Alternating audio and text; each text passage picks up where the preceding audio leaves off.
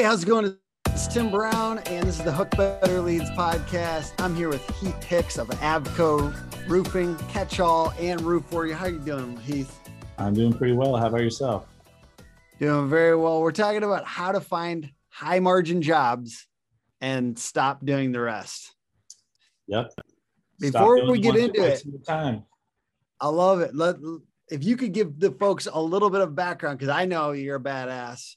For those of you who don't know Heath, if you could just give a little bit of like a high level of why they should listen to this podcast. Sure. So I've been in roofing about 15 years, owned Avco Roofing here for about 6 years. And we went from 0 to 31 million a year in 5 years, did about $100 million total in those 5 years. I've had up to like 60 or 70 reps at a time. We work across 3 states. We have a residential division, a real commercial division with a service department that has in-house production and all that. So we're a real roofer. We're not just a sales company. We do the real side of roofing as well, full sheet metal shop, all that stuff. So we've grown a lot in maturity and complexity as we've started out as just a sales company and then ended up kind of in the seat of a real roofer, you know? So I love it, man. In that process, I invented the Catch-All, just trying to solve the problems of frustrated customers over trash and nails in the yard. Now that's its own whole thing. It's doing really well in the industry and kind of raising the bar, which is really fun. And now I've always enjoyed the mentoring training part of it more than anything. Like I don't actually really care about roofing all that much. I care about people and their trajectories and success and all that. So mentoring and training has always been a part of it, whether it's just the local roofer down the street that would come hang out for, a few hours, or if there's been, I don't even know how many roofing companies now have come to our headquarters and just hung out here for a day or 2 or 3 just to see how we do stuff. So we've made an official channel to do that called Roof Warrior. We have an online training platform through Sales Transformation Group.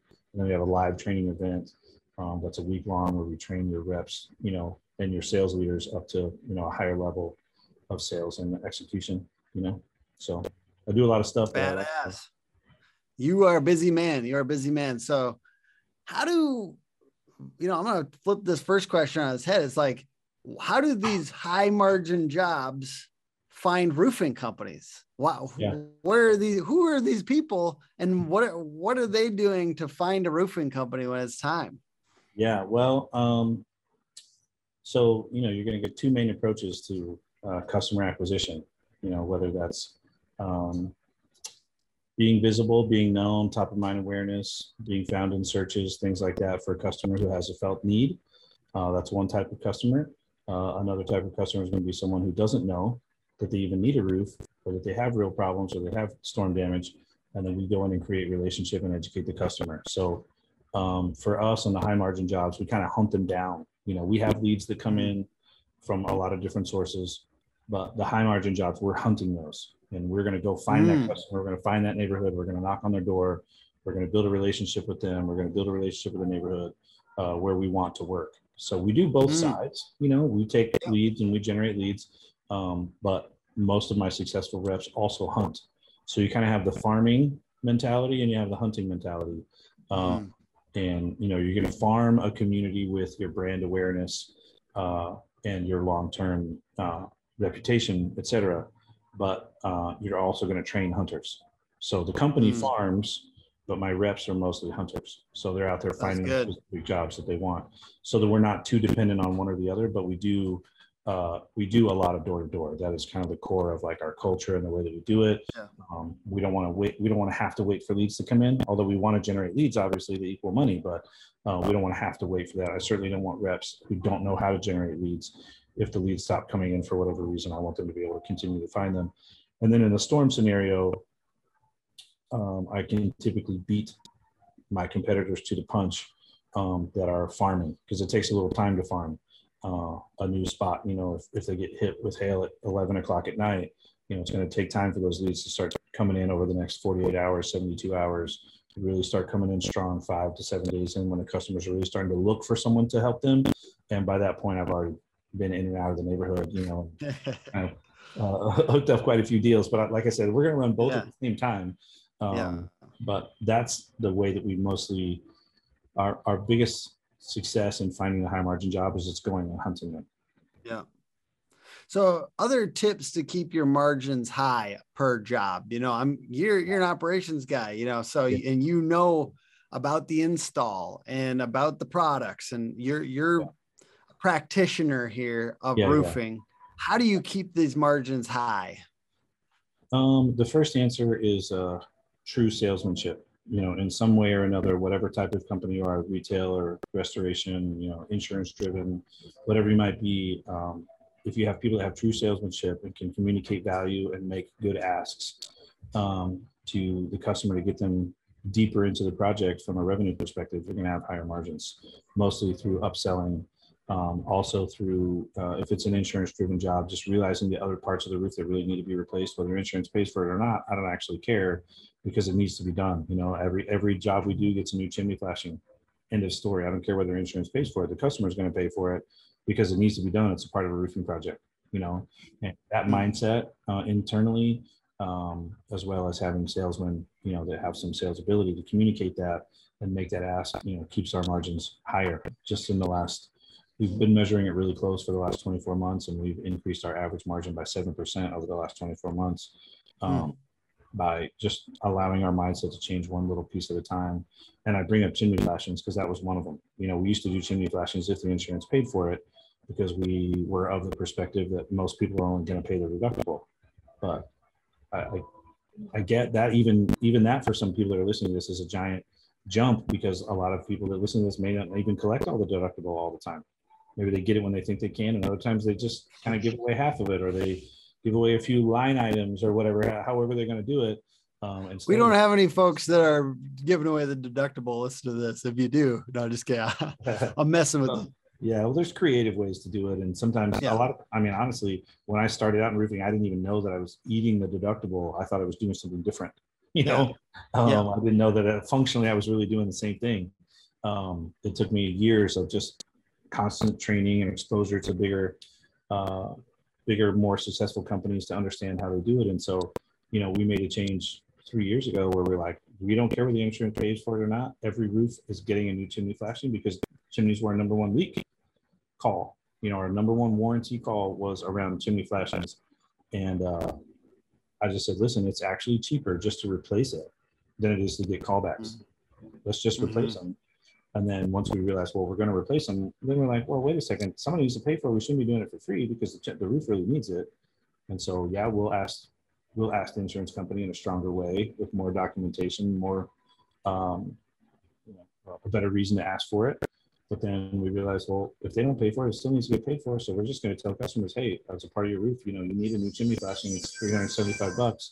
And, we're going to try to get it from insurance, but, this is what we need to do on the roof. And we just kind of assume the sale and roll on through it. And every customer pays for it in one way or another, because we really do replace it. So it's fair and reasonable to want to get paid for it. But that right there, just increasing, $375 average across every job, makes a difference throughout a year, especially when, we might do 1,000 roofs a year and it's a notable number. And so we've just kind of inched up over the years, like realizing, oh, we need this, or we need that, or here's a better way to sell this, here's a better way to offer that. And so we don't let customers get through the experience without getting educated on that stuff and getting an opportunity to, invest some of their own money into the roof to make it a better quality roof. Absolutely. I think like when you're early business, right? You're in those first couple million, you're a little scrappy. You got to do what it takes to win over the other guy. And then time passes. You're not that little scrappy guy anymore. Totally. Like let's say a lot of our customers, like $6-7 million range or something like that. You're sitting there. What are you still doing that's not required at a real business level? Like you're a real business now. You don't have to give away the farm on every sale. Totally. You don't have to sit there doing silly stuff. So there's just kind of like sometimes taking a look at what you're giving away for free or you're doing really cheaply because you assume they don't want it, Yeah, well, and there's an assumption too in a lot of sales guys' mindsets that like, hey, I really need this job. I don't want to let this customer go. And so when you walk into a sales opportunity with that mindset, like, hey, I really need this customer, then they're driving the ship. You work for them at that point. And it's difficult to get the upsell. It's difficult to keep a high margin job because they're going to ask for this for free or that for free or a discount on this. Or can you go ahead and do this since you're here, just throw that in, or however they word it. And when you're desperate for the job, you're going to say yes. Mm. If you're not desperate for the job because you know you got plenty of work and you know your value and you know what your time is worth and you know what the company's reputation is worth, you walk in with the perspective that you're the expert and the customer needs to get educated by you because they actually don't know where this project is going. And you as a salesperson are in control of the outcome. When you're in control of the outcome, it's a totally different sales process. You know, the customer's individual concerns that they think are important to them, you can re-educate them right out of those concerns. You know, Mrs. Jones, you're not actually looking for the cheapest roof. That's not what you want. You don't want callbacks every year. You don't want shingles falling off. Whatever it is, you don't actually want the cheapest roof. And research backs that. People don't actually want the cheapest products. By and large, that's not what people want. They want the highest value they can get for their money, but that's easy to communicate. I'm putting in a ton of value here, so of course it's going to be more expensive than the other guy. Of course, our ending ticket here is going to be more expensive than the insurance because the insurance is paying bare bones. You know, so yeah, of course it's going to be more, but this is the stuff you need, Mrs. Jones, to get your roof up to the condition that you want it to be in, to get the warranty you want, to get the longevity you want.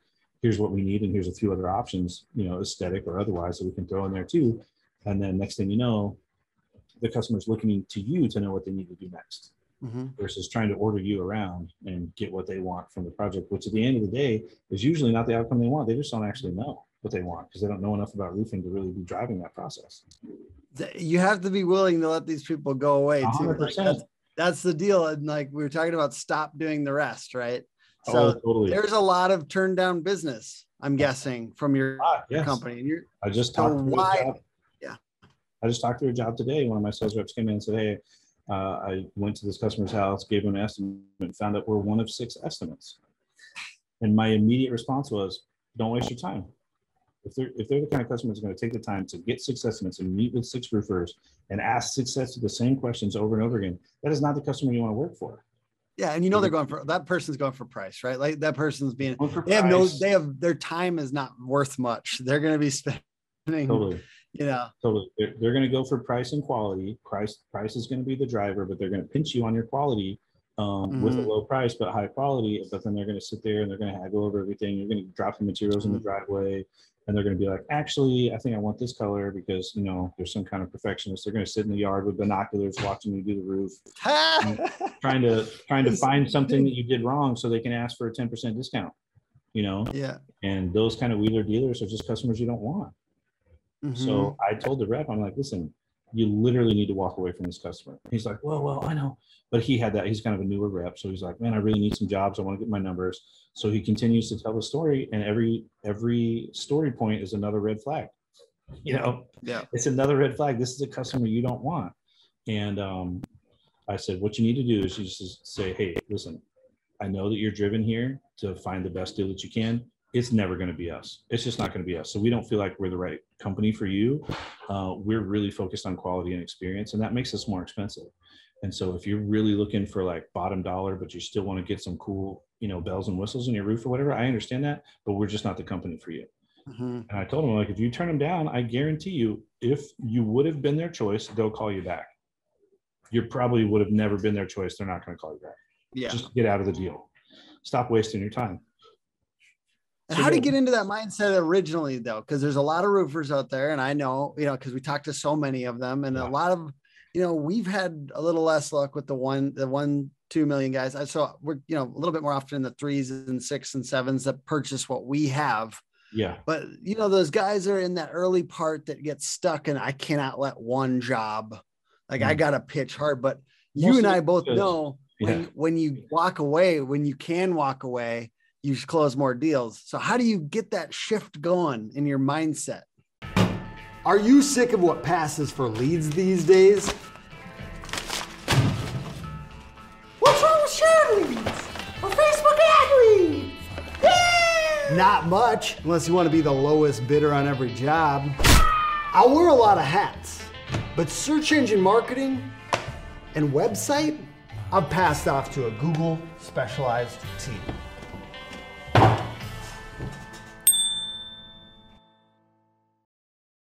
Well, I mean, 2 ways. One is to really know your numbers. If you really, really, really know your numbers, you'll be able to turn down a job without a second thought. You know, the customer who wants this or wants that, or throw this in, or can I get this a little extra? Or can I get this a little cheaper? No, you literally can't. because if I do that job at that price, it isn't actually a waste of time. I'm not getting anywhere by spending time doing your job. It's an actual waste of my time. You may not say those words to the customer, but internally you got to know this is an actual waste of my time. If you're making 15 points on the estimate, it's an actual waste of your time. Like you are literally wasting time and probably losing money. If it's 20 or 25 points, yeah, you're still totally wasting time. And you may not be, because once at the end of the year out of that job, that 25%, you might get a couple percentage points left after you've paid everybody else and done everything. But if one thing goes wrong or you get one call back on that job, you're literally losing money now. Right? So your job, your bottom dollar margin for you has to be really well understood, but it's usually dramatically higher than what people think it is. I mean, it's in the 30s for sure, for a job to be worth it at all, to do any of it. So let's talk about sales reps. I know you're the kind of guy that believes you want as many high performers as possible, or as few almost as high performing reps as possible, instead of a quantity, having a bunch of like kind of medium or low performers. Totally. So talk to me about that. Like why that philosophy, and give us a little bit of background on that. Well, from a team culture atmosphere, I want people that are motivated, educated, skilled, that can add to the team experience. The guy who's just limping along all the time, has the woe is me attitude. His wife always hates him. He can't ever pay his bills. His truck is always breaking down, and he never has enough money because he can't sell enough. That guy's just draining energy from your company, whether it's your sales reps around them. Usually the sales leaders spend more time dealing with those people than the guys that are on point. Those guys don't need a ton of support. Usually once they've got enough experience there, they're out and off to the races, and you hear from them, once a day maybe. But the guy who's woe is me, you hear from him all the time, and it's always a problem. There's always a big thing. They always. When do you cut? When do you cut a sales rep? Yeah. Well, when do you cut them? I mean, for us, we have a minimum of sales required for a year to be on the team. And we break that down by the month, week, and day. And we measure by the month. If you're short 1 month, hey, we're going to call it out and be like, hey man, you got 1 month to get back on track. Otherwise, this isn't the job for you. And if they run at the end of their second month and not on track, we say, hey, you need to go find a new place. And I mean, our minimum to, be on the team isn't dramatically high, but it's not low. You have to actually be working to get it.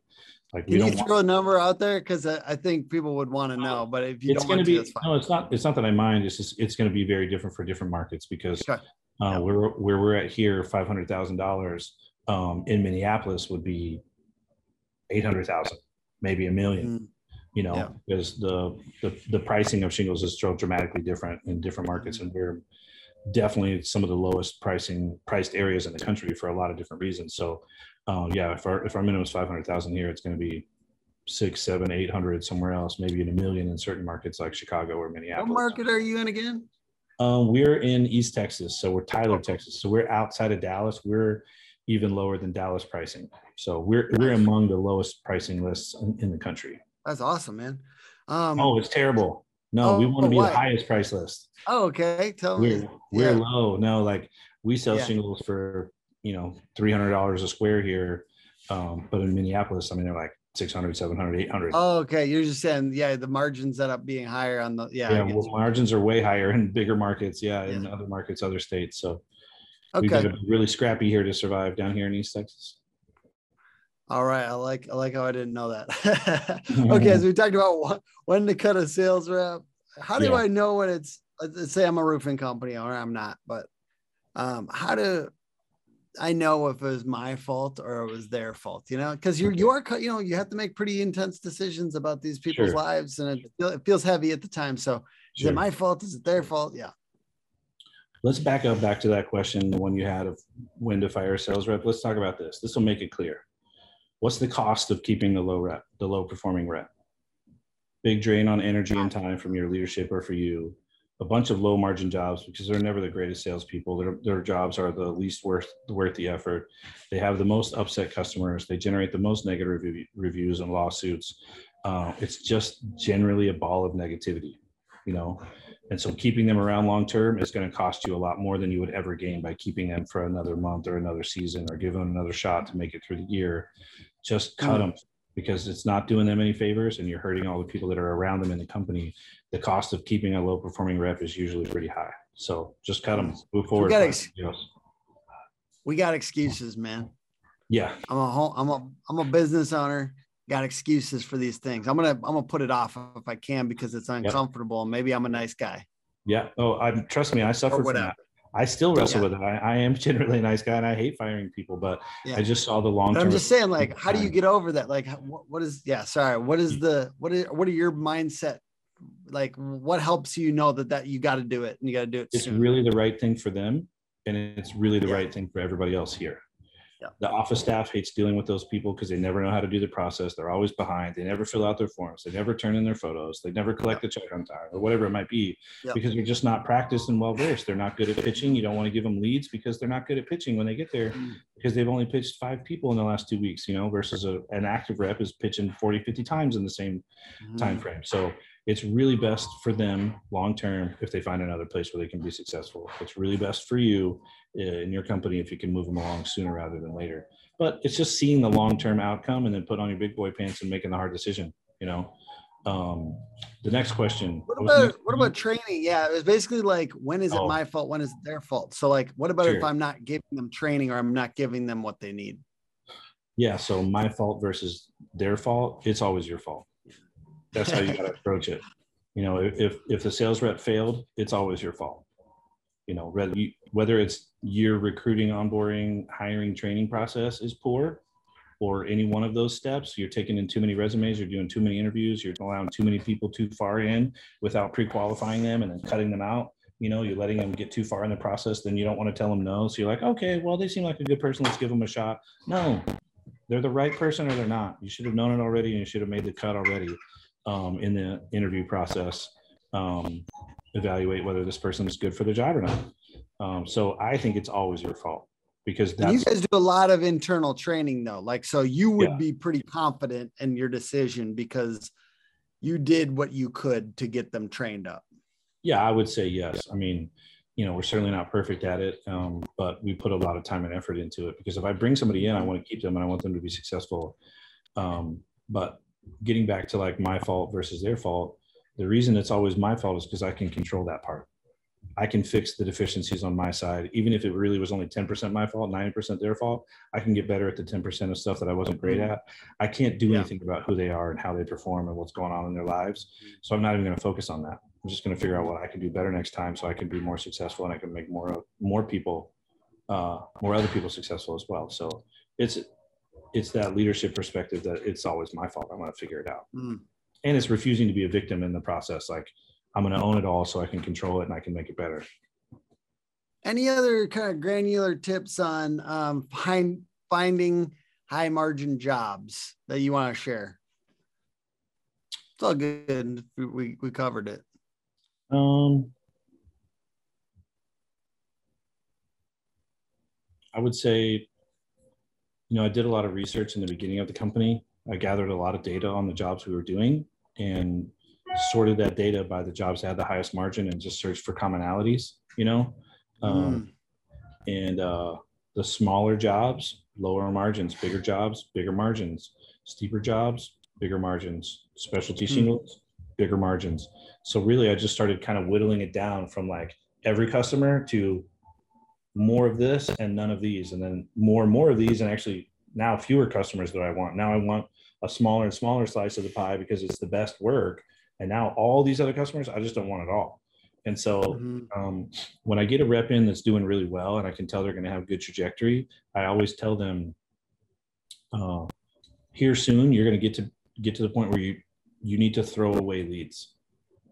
Like, you're going to get leads from friends and family, guys you went to high school with or whatever it is. And I need you to listen to me. Stop taking those leads. The 40 square starter home neighborhood leads that you get from a buddy or the guy you meet at the gas station or the guy you play poker with or whatever, just don't take it.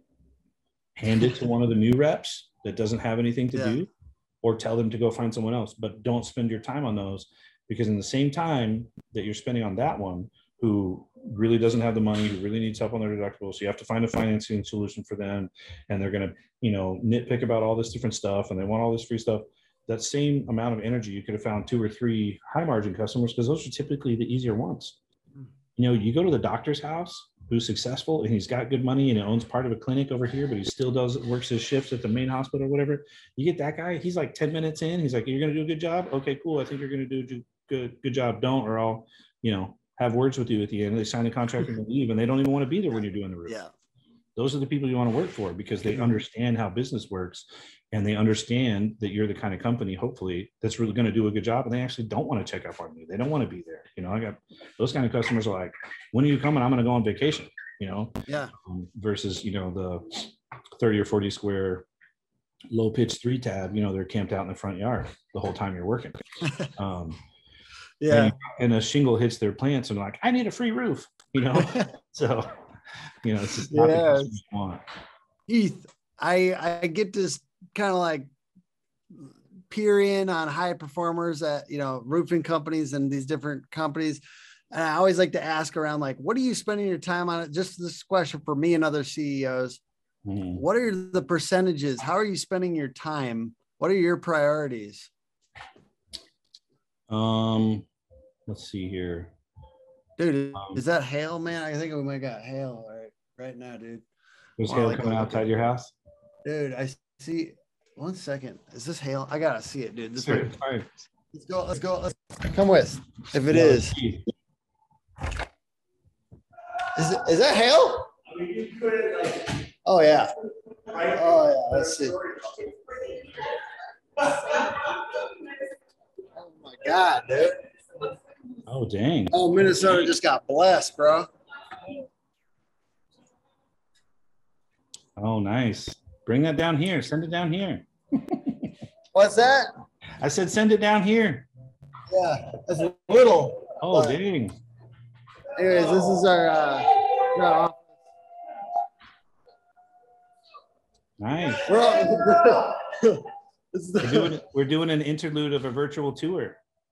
The Roofer's Paradise, Minneapolis now, I guess. Yeah.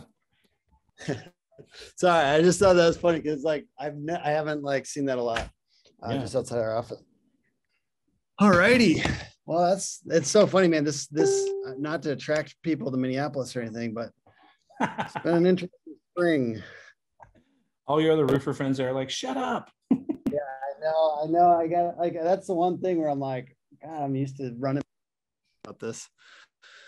But yeah, Heath, sorry, you were saying the kind of the as you spend time on stuff. How are you splitting out your priorities? Like there's management, there's hiring, there's sales. So like, how are you splitting up your time as a high performer CEO? Well, it's going to sound like I'm cheating, but I have really worked myself into the actual CEO role. So I don't have day-to-day duties like that. My job is vision, strategy, communication, decision-making, inspiration, things like that. So I don't have any deliverables that are attached to my role. Love it. So yeah, it's going to sound kind of like I was cheating, but if we go back, I think, What would you say? Like, let's say, when did that hit? Because, like I would say it could be very dangerous for a super, like even like a $5 million roofer probably to go into that mode, but maybe not. When did that hit? Probably a little soon there. So, I had the goal in our first year, we did 5 million. In our second year, we did 10 million. And then really around the end of my second year, I realized if this company is going to keep moving forward and keep growing, I've got to get out of the day-to-day operations. And so I did so many different things. I just started hiring people to take one part of my job and turn it into a whole role, whether it was sales management or sales leadership, or whether it was stuff in the finance arena, whether it was stuff in the marketing, because I still did a lot of marketing. And really, I just slowly replaced myself with the goal of, by the end of year 3, being out of any day-to-day operations. Because I needed to be able to sit up in the crow's nest and really see where the company was going and chart out a path ahead. And it's hard to do that when you are in a seat somewhere performing work, getting work product that other people need. And I, just realized that I had to escape that. So there was a point getting close to year 3, the biggest. What was sorry, can you do revenue when you hit it? Like what revenue point? In the second year we did 10 million. Oof. And then in the third year, Damn, bro, you went quick, dude. You went quick. well, we went 5 million, 10 million, 20 million. So the end of the year 3, we were at 20 million. And at the end of year 3 is when I was pretty much done with any day-to-day operations. I didn't have any more. And about 2.5 years in, I remember I took the ladder out of my truck, and that thing had been rattling around on the back of my truck for about 10 years at that point. So it was kind of weird, like, I'm like, am I not a roofer anymore? Because I'm not going to carry a ladder and I'm not going to climb roofs. But I realized that if I was climbing a roof at that point, I needed to have like at least 2 people with me that are learning what I was doing so that I would never have to do it again. And so it was a matter of discipline, and I wrestled with it for a few weeks when I realized I needed to do it because I just felt weird. But I just realized the company needed me to grow forward and change if it was going to continue to grow. So I remember I took my ladder out and I literally gave it to one of the reps because I'm like, somebody else needs this ladder and I need to never need it again. And I've never carried a ladder since then. And what's funny is the other day I needed to get on my roof to get a ball down for my kids. I literally don't even have a ladder in my house anymore. And as a roofer, that's the weirdest feeling. Like I literally don't even personally own a ladder or have one now. But replacing yourself, if you've got enough revenue, is going to be important. But it's a long process, to replace yourself. And your company really has to be able to support it and benefit from someone in an actual CEO communicator type role. But I noticed too that as I was making decisions for the company and I was still also performing those decisions, there's this weird weight or tension that you feel when you make a decision to start a new initiative, but you also have to do it. Sometimes you don't make the decision you could or should make because you don't want to actually do the work to get it done because you don't have enough energy or time to do it. And I realized that pretty quickly when it started happening because I was just out of time and out of energy. I'm like, man, 6 months ago, I would have been all over this idea. And I'm realizing, like, sitting here at my desk, realizing, like, I just don't have enough gumption right now to do that. And that's not serving the company. Like, I need to make the decision that's the right decision. And if somebody else has to walk it out and execute it, then so be it. But I can't be sitting here unwilling to make a decision because it means I'm going to have more work to do. And so that was the real moment when I realized, okay, I got to get out of the day-to-day so that I can keep moving the company forward and be willing to make decisions that were going to mean a ton of hard work for other people. But if it's the best thing for the company, it's the best thing for the company. And if I've got to go back to my people and inspire them to put in a hard season, building this new initiative or new process or new system or whatever it might be, then that's what I got to do. That's my job as the CEO. So, yeah, there was a growth. You trust yourself. You trust yourself a lot.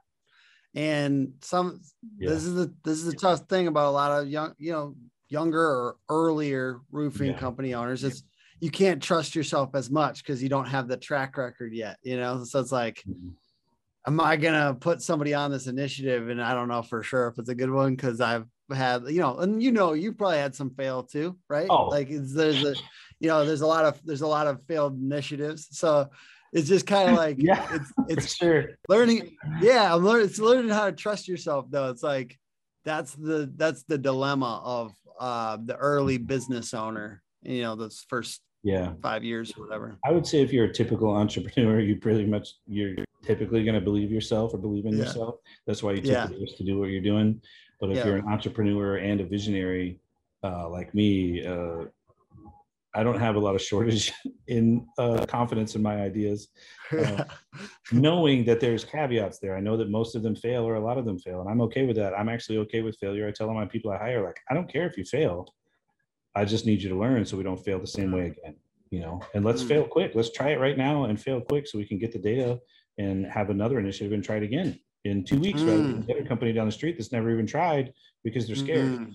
I'd rather not be scared and just make the mistakes and learn and get the data and try it again and then fail again and get closer and then try it again and get a little bit closer. And then, a year into it, we've mastered something that our, competitors are afraid to even try because they don't have the money or the time or the effort, so we call that, one of our core values is innovation, and a part of innovation is speed and a part of innovation is being willing to fail. So if you're running fast, you're going to fail more often. And I actually prefer that. I'd rather fail more often and get to the goal sooner.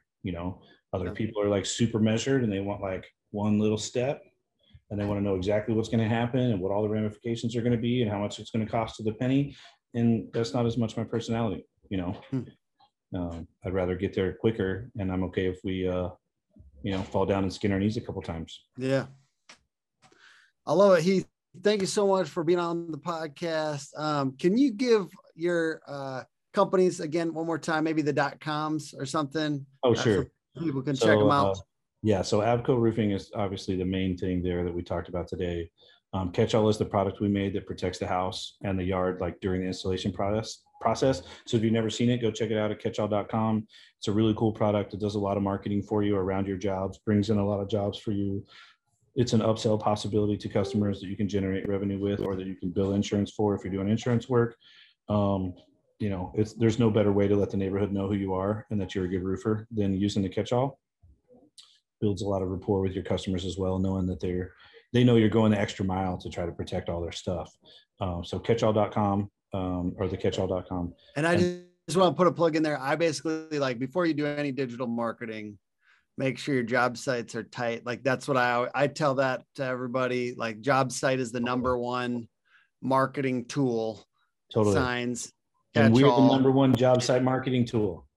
Exactly. So I'm a big proponent of you guys. Yeah, thank you. I appreciate that. Yeah. And then Roof Warrior, that's the online training platform we have. And then the Roof Warrior live training events where we train your reps and your sales leaders to kind of level up in all of their skills. It's really based around role play and training. So we grill them over and over and over and over again while they're here. We do a lot of mindset stuff too, and personal growth stuff, just to get that sales mojo into somebody that's like ready to go out and crush it and, conquer the world. That's how they feel after they leave those events. So check those out, salestransformationsgroup.com. You can look at Roof Warrior and Roof Warrior Live. We got one coming up June 13th through the 17th. You can send your reps and sales leaders and come down as an owner and conference with a bunch of other owners and see what everybody else is doing. And, it's a very collaborative environment, but it's also exciting and challenging because we'd rather it be difficult in training and easy in the field. And so we make training difficult. We put people through a lot of paces, lots of different types of role play and challenges and rebuttals and objections and stuff like that. So it's a really cool time. And then that online training platform is awesome because it has 2 tracks, one for salespeople, whether they're new or they're veteran. They just watch it on their own independently. And then there's a track in there for your sales leaders to know how to manage them, how to track their KPIs, how to inspire them, how to hold them accountable, structures of one-on-one meetings, how all that's supposed to work, all the comp plans, and then a step-by-step of the whole sales process that we use at Avco. That's really the difference between that product and other kind of coaching training products in the space. Is we're literally teaching our exact sales process to you as a roofing owner. If you buy that program, we literally tell you what we do. And same thing in the live training. The last one we had, I don't know, maybe 2 months ago, we had 11 or 12 different companies come and bring their reps. And in the room were my new reps. Like, I'm training your company exactly the same way that I trained mine. And we're $130 million in, and a lot of reps at this point. And so we really know what we're doing. And I literally give you guys, as roofing company owners, the exact same training that my guys get.